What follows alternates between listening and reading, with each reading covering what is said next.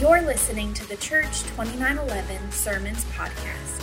You can find notes for this message along with more information about our church at church2911.com. Here's our lead pastor, Rick Hand, with this week's message.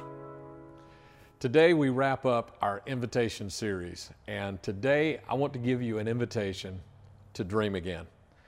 You know, right after the coronavirus really hit us and we went into that lockdown, you remember, and just a few weeks after that, when some of the restaurants were beginning to open, Dave and I happened to be at the Gulf, and so we went to one of our favorite restaurants there. And one of the reasons it's her favorite restaurant is they have a great salad bar.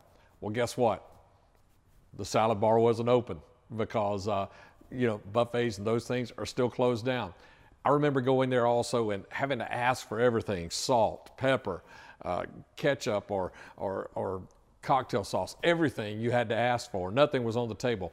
And so I've heard people talk about over the last 6 months or so, how that, they just dream of going to a buffet again, or going to a restaurant and having the salt actually on the table and those kinds of things. But those are really small dreams, aren't they? Is this all we're dreaming about? As we say, I dream of getting back to normal. And even in the same thing with church, I hear people talk about, I just want to be able to get back together and be able to hug all my friends at church on Sundays. And yeah, those are great dreams to have, great ideas and thoughts and hopes and wishes. But shouldn't we be dreaming bigger than that? It's time for us to dream again. That's the invitation we want to give you today, okay? So let me take you to a story in the Bible from the book of Jeremiah. Jeremiah was a prophet. God would speak things to him that then he would share with the people. And so we have all these prophecies and all these things that God was sharing through Jeremiah. So in chapter 32, there's a couple of verses I want to read to you there. Read with me, if you will. At that time, the Lord sent me a message. He said, "Your cousin Hanamel, son of Shallum, will come and say to you, 'Buy my field at Anathoth.'" Okay, now that doesn't sound like anything really deep going on there, right? I mean, God says, "Jeremiah, I'm going to send your cousin. He's going to offer you a field to buy, and I want you to buy this field." I mean, it doesn't sound like anything out of the normal is going on here, but it's the backstory that we need to understand. Okay, so here's the backstory, 3 things that are the backstory. And the first one is this, is that the whole nation of the Jews, they're not obeying God right now. They're not walking after Him. They're not following Him. Now, I don't know how you see this whole thing of obedience and blessing and those kinds of things going on in your spiritual walk. But I think sometimes we look at it like, if we don't do everything God says, then God punishes us. But maybe it's like this, that if I were to say to you, hey, take this path right here, walk down this path, because down this path, you're going to find some really good things. But then you choose to go to another path and say, no, I think I'll just go on my own way. Then you're going to miss all those things that I know are on that path. And that's what God does for us. Take this path, because down this path, you're going to find some good things in your life. You're going to find some great blessings. You're going to find some favor, because God already knows what's down this path or any path. And so when He tells us or encourages us to go down a path and we don't take it, it's not that He's punishing us maybe as much as we're just failing to be in the place that He says this is where all the blessings are. And this was what was going on with the Jews at this time. Jeremiah's nation, they were not following God, so they were not walking in blessing. They were not walking in favor. They had chosen to walk a path that was outside of all those blessings. Okay, second thing is Jerusalem, the capital city. It was under siege. The Babylonians were attacking it and just continued to attack it. And it was pretty obvious that unless God did some kind of miracle, unless He showed up in some way, the Babylonians were going to overthrow Jerusalem. But the problem was they weren't walking down that path that would lead them to victories or lead them to miracles. They had chosen their own path. So they were going to find themselves defeated by the Babylonians. And the third part of the backstory is Jeremiah was in jail because his message was unpopular. He was in jail, and so all of this is going on, and God speaks to him and says this. He's in jail because his message was unpopular. And you know what his message was? That it's going to get worse before it gets better. Now, when you hear that, it's going to get worse before it gets better, what do you focus on? I mean, even if you're a glass half full person, when you hear that, it's going to get worse before it gets better, you really focus on that first part, don't you? Even you glass half full people, you become glass half empty people for just a moment because we focus on that it's going to get worse. But the second half of that is it's going to get better. And this is the message throughout the Bible, a message of restoration, a message of God bringing us back, of God renewing the blessings and renewing the dreams, renewing the promises. I mean, in the Bible, the book of Joel and Isaiah and the book of Genesis and Deuteronomy and Psalms, over and over and over. Also in the book of Haggai, in chapter 2, they're going to try to rebuild the temple. And some of the older men who remembered the temple, the way it looked in the first place, how beautiful it was, they began to cry and weep. And God says in verse 9, He says, he tells them, don't worry in that way, but He says that the glory of this temple that they are about to build is going to be even greater than the glory of the former temple. That the future glory is going to be better than the latter glory. That even though it may look worse right now, it's going to be better, that there's coming a better after the worse. And now God speaks to Jeremiah in the middle of all this going on. The Jews are not following God. They're besieged by Babylon, and Jeremiah's in jail, and God says, but property is going to be bought and sold again in this land. It may look bad right now, but it's coming back. I'm going to restore. I'm going to return. I'm going to return the dream. I'm going to bring hope back again. You know, it's like just about 2 or 3 weeks ago when we had deeper sessions here in this building. And Kyle brought us a devotion that night. And in this devotion, one of the things he said, I think that just jumped out to me was how that God has brought us to this building. And He did it in the middle of a pandemic. That we thought, we had hopes that maybe one day we would have a place that we would minister out of.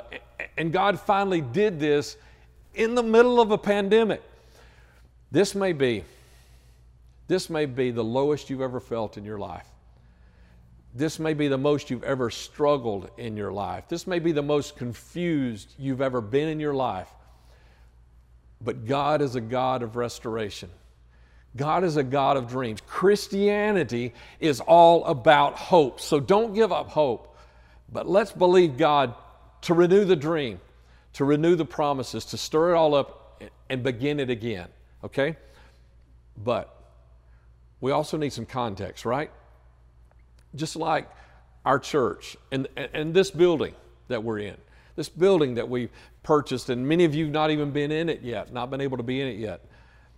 You know, nowhere in our vision statement, in our mission statement, in our corporate bylaws, or any of those things does it say anything about owning a building. That's not our vision. That's not our mission. But we own a building, right? So what's going on here? How does all this work together? Because if we're not careful, I think we can get real excited about, hey, we got a building. But why did God lead us to this building? Was it just so that we could have a new address? So we would drive somewhere different on Sunday than we used to drive? No, it's a lot more than that, isn't it? And look around. I mean, this building, it's not a traditional building. We spent our first 5 years as a church in a traditional church building. And then we spent the next 6 years at the Gardendale Civic Center. And this isn't a traditional building. This isn't the Gardendale Civic Center. Then what's going on here? If this is different, then obviously we're going to be doing something different. We're going to be using this building in a different way. We're going to be operating in a different way and working on things in a different way and reaching people in a different way. If God has led us to this building, then He's leading us to do something different. And that's how this fits with the overall vision and the dream of what God has given to us as a church, Church 2911, as we've said many times, is that we are willing to do what no one else is doing so that we can reach someone that no one else is reaching. That's how this fits, okay? And God has given us that opportunity right here. He's giving us this opportunity in the midst of this pandemic. And here's what I also believe about you. I believe in the same way God is leading you, even in this time, to do something different. I believe God is leading you to reach someone you've never reached. I believe He's leading you to bless someone that you've never blessed. I believe God is leading you to do something that you never, ever, ever dreamed would be possible, and probably never would have even thought of doing if it hadn't been for this moment, this time. Okay. But there's one more little focus we've got to throw in here, okay? It's because it's not enough to just focus on me and my thing and all that. It's also got to be about Jesus and His vision. What is Jesus? What was His dream? What did He want to accomplish? What was His purpose for being here? And I could preach a whole sermon about that, but just this last little point, so I got to hurry right here.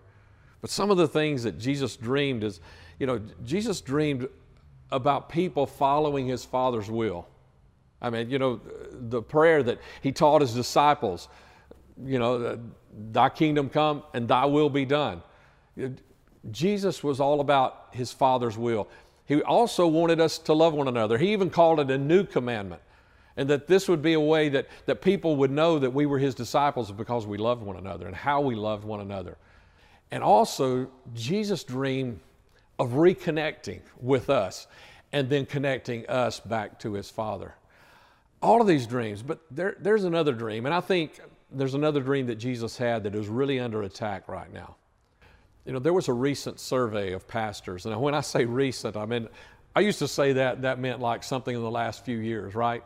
Or right now, the way things are changing and the way things are going, recent means anything that's happened in the last 6 months, right, during the coronavirus. Well, this is the last few weeks. There was a survey of pastors, and they asked them what were the things they were concerned about leading their church. And I guess probably if you had asked me before I read the article that was based on this survey, I probably would have said most pastors are concerned about finances, because I know a lot of pastors and they're pastoring churches that did not have online giving, and so hey, if they don't have online giving and people aren't showing up on Sunday morning, then how do they give? I mean, it's probably not happening, or maybe pastors are worried about losing their people because, this isn't the same connection like we have on a Sunday morning, and when we're able to hug one another and shake hands and see each other face to face. But you know what the number one concern of pastors right now for their churches is unity. And think about it. Think about all that's going on all around us. Think about the confusion that is out there. Think about all the messages that are just being blasted into our minds and into our hearts. And pastors are concerned about the unity of their church. This was not just something pastors are concerned about. It's something Jesus was concerned about. This was also part of His dream. This was not just something that He hoped for. This is something that He actually even prayed for. In the Bible, we have several of Jesus' prayers, and He prayed a lot more than just the few prayers we have listed. But we have some of the prayers, Matthew, Mark, Luke, John, as they recorded the acts, the deeds, and the words of Christ. They recorded a few of His prayers. And in one of them, Jesus really bears down on praying for unity. I want to read that one with you, if you will. I want you to see how serious Jesus was as He prayed to His Father in heaven and asked for unity with His followers. Right here. In John chapter 17, Jesus says, "Now I am departing from the world. They," talking about His disciples, "they are staying in this world, but I am coming to you. Holy Father, you have given me your name. Now protect them," these disciples, "protect them by the power of your name so that they will be united just as we are." I'm praying not only for these disciples, but also for all who will ever believe in me, talking about me and you, through their message. I pray that they will all be one, just as you and I are one, as you are in me, Father, and I am in you. And may they be in us so that the world will believe you sent me. I've given them the glory you gave me, so they may be one as we are one.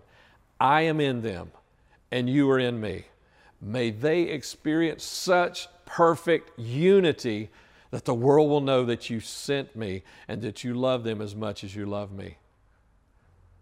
So Jesus dreamed and prayed about unity, about the unity that you and I would have with one another and the things that we do and try to accomplish and the way we reach one another and connect with one another and connect with those around us as well. And what we cannot do is focus solely on our dream and forget Jesus' dream. Okay, so I don't normally recap sermons, but this sermon begs for a recap, okay? Because we've talked about 3 different dreams today. We've talked about your dream, we've talked about our church's dream, and we've talked about Jesus' dream. So let's back up through them and recap, okay? And Jesus' dream is the dream that we have to keep in focus. I mean, it's easy for me, easier, I'd say, to keep focus on my dream. We got to make sure we never lose sight of Jesus' dream, because we cannot fully realize our own personal dreams unless we're chasing after His dream. You need to get that. Is you can accomplish some dreams, but you cannot fully realize them unless you're also chasing after His dream, because His dream for you is so much bigger and it's so much deeper, so much more awesome than anything you and I can ever dream. So we need to keep this context and understand it's not these little things that we think about, but He has a big, huge dream, and it's deeper and it's better than anything you and I could ever dream. And so we need to keep dreaming. Regardless of the circumstances you're surrounded by today, regardless of the situation you find yourself in, keep dreaming. Your present difficulties do not determine the dimension of your dreams. Let me say that again.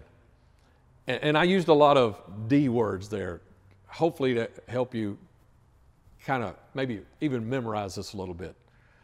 That my present difficulties do not determine the dimension of my dreams. Get that, understand that. And in the context and with the focus of Jesus' dream, never losing sight of that, you and I can accomplish those dreams beyond our dimensions. So let me pray with you. Let me pray for you. And if you have not started following Christ and your dreams seem so two-dimensional, then I just really encourage you today. Follow along with us as we follow Christ and let Him start bringing these huge, big, awesome, amazing, deep dreams to bring them to pass in your life as well. And He's already done the hard work. When He died on the cross, He's already done the hard work. All you have to do now is just accept that. And I want to pray for your dreams, okay? So join me if you will right now. Father, I love you and I thank you that you dream such big dreams for us. And that's why you had to send your Son. It's because you weren't comfortable with leaving us in the places we are, but you wanted to reconcile us back to you, to connect us back to you, and not just to you, but to those big, beautiful, awesome dreams, the blessings and the favor that you want to put into our life.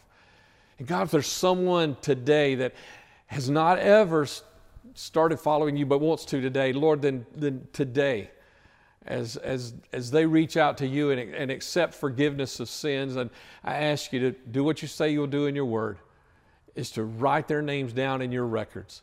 And God, let today be the day that begins the big, beautiful, audacious and bodacious dream that you have for them in their life.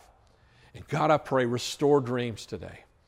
Restore dreams. Help us remember. And no matter what difficulties we're going through, No matter what struggles we're going through, our present difficulties do not determine the dimension of our dreams. In Jesus' name, amen. If you need prayer, we'd love to pray with you. You can email our prayer team at prayer@church2911.com or text us at 205-476-2911. You can learn more about our church by visiting church2911.com or connect with us on Facebook and Instagram at church2911. Thanks for listening to the 2911 Sermons podcast. We hope you know that God has an amazing dream for you. And as always, we dare you to dream.